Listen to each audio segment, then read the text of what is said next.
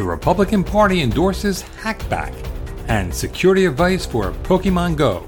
These stories and more coming up in the ISMG Security Report.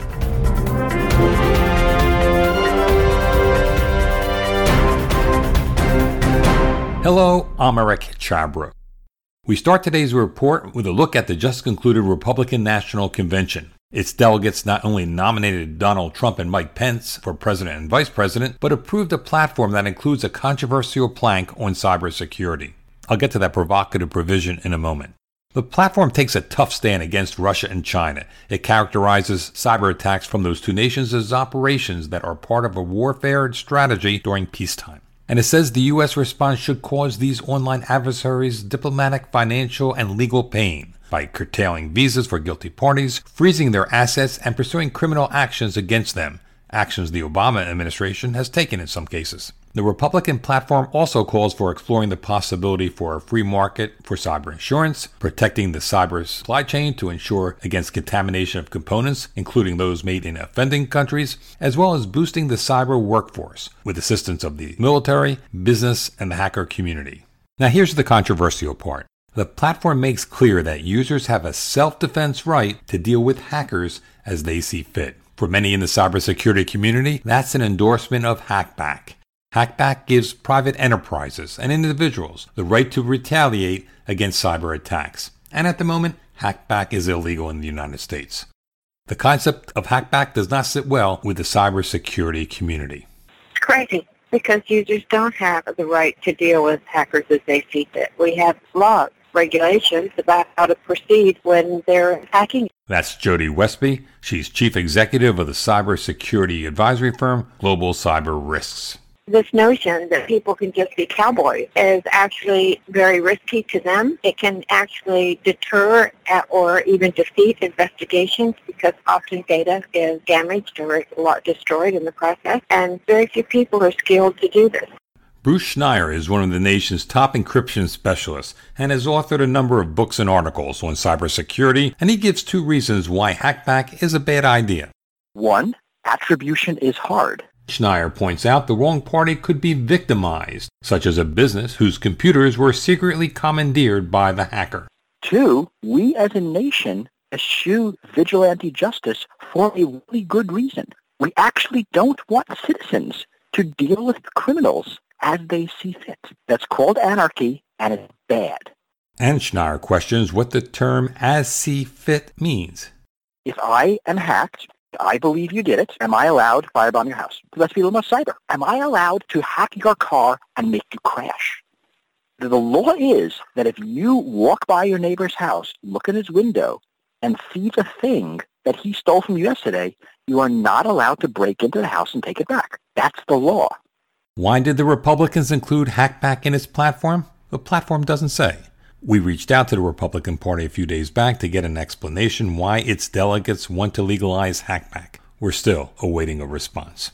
On his campaign website, Trump hardly mentions cybersecurity. Trump's campaign site does call for the United States to take strong protections against Chinese hackers. Cybersecurity came up in an interview with the New York Times published on Thursday. A Times reporter asked Trump whether he would use cyber weapons before using military force to retaliate to a cyber attack.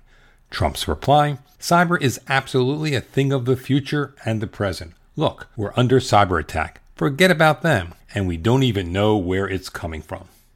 The Times reporter said, some days we do, and some days we don't. Trump's response, because we're obsolete. Right now, Russia and China in particular, and other places. The Times, would you support the United States not only developing as we are, but fielding cyber weapons as an alternative? Trump answers, yes, I am a fan of the future, and cyber is the future.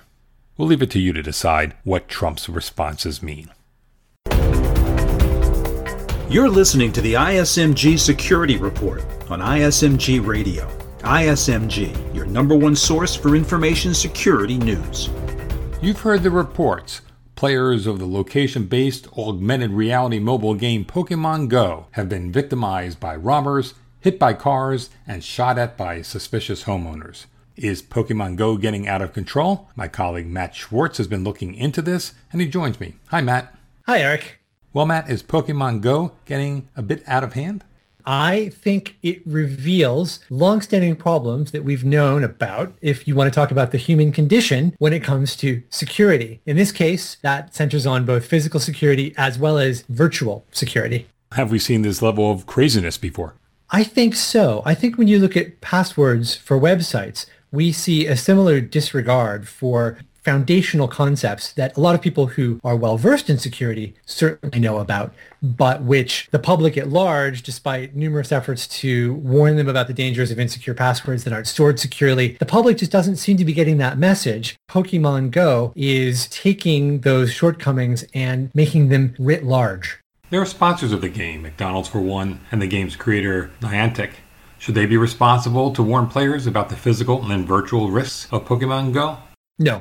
I don't think it's the fault of these organizations if users act stupidly. Just as if you use a GPS in your car and you're adjusting it while you drive and you hit someone, that is your fault. You need to be aware of your surroundings. Now, there is an exception in terms of trying to educate children and also get their parents to warn children about some of the dangers that might be involved if you're playing a game such as Pokemon Go. Pokemon Go is about to be rolled out in Japan, and the Japanese government has provided some guidance to mitigate the risks associated with the game. What are some of the warnings? Japanese government isn't the only official body or government agency to put out some recommendations relating to safety, but obviously Japan is the epicenter of cute virtual creatures. This is where Pokemon has come from. The fact that there's been such a firestorm of interest in the game before it's even come out in Japan means that things are probably going to go through the roof once it debuts in Japan. The Japanese government's cybersecurity organization that reports to the cabinet has put out a 9-point safety guide. And it's a lot of what you might think would be common sense stuff. Although obviously if you're a kid, you might not know it yet. Things such as using cool names that are different from your real name is one of the recommendations. Another is to beware fake versions of Pokemon Go, since we've already seen hackers attempting to sneak malware onto people's phones by faking them out with a version of Pokemon Go that isn't real or that includes malware. Have you tried playing Pokemon Go? Not yet. I was on vacation, and part of that included using my iPhone as little as possible. So you will play? Definitely. I would like to see how it works. I have some experience with Ingress, which was a previous augmented reality game put out by Niantic. And I'm interested to see how this game brings Pokemon into the equation. It's an interesting step forward. It makes a lot of sense. And I've heard anecdotally from friends who have children, or at least they blame it on the children, that they're getting outside a lot more. There's a lot less time in front of YouTube or in front of the computer inside the house. And frankly, the kids want to go outside more, which, however you view Pokemon Go, I think is a step in the right direction. Have fun, Matt. Thanks very much. Finally, a look at the link between breaches and the IT security workforce. Breaches are bad, right? But there's a positive outcome of hacks, jobs. Headlines about one cyber incident after another serve as recruiting tools for careers in cybersecurity. The U.S. Bureau of Labor Statistics has an occupation category known as Information Security Analyst. It's a catch-all category the government uses to describe a number of IT security jobs. And since last summer, the size of the Information Security Analyst workforce in the United States grew by 9%. That's according to an ISMG analysis of BLS data. Karen Evans is National Director of the U.S. Cyber Challenge, and she sees the surge in the IT security workforce resulting from the growing number of cyber incidents. The whole healthcare industry need to hire people to help them because they're becoming really big victims of ransomware. BLS researchers concur with Evans. Its Occupational Outlook Handbook states, as the healthcare industry expands its use of electronic medical records, ensuring patients' privacy and protecting personal data are becoming more important. More information security analysts are likely to be needed to create the safeguards that will satisfy patients' concerns. According to the BLS, employment in the information security analyst occupation is seen growing by 18% from 2014 to 2024. In some IT fields, the growth for IT security specialists will be even greater. BLS projects a 36% increase for information security analysts working in computer systems design and related services. That's the ISMG Security Report. Our theme is by Ithaca Audio. I'm Eric Chabrow. Catch you next time.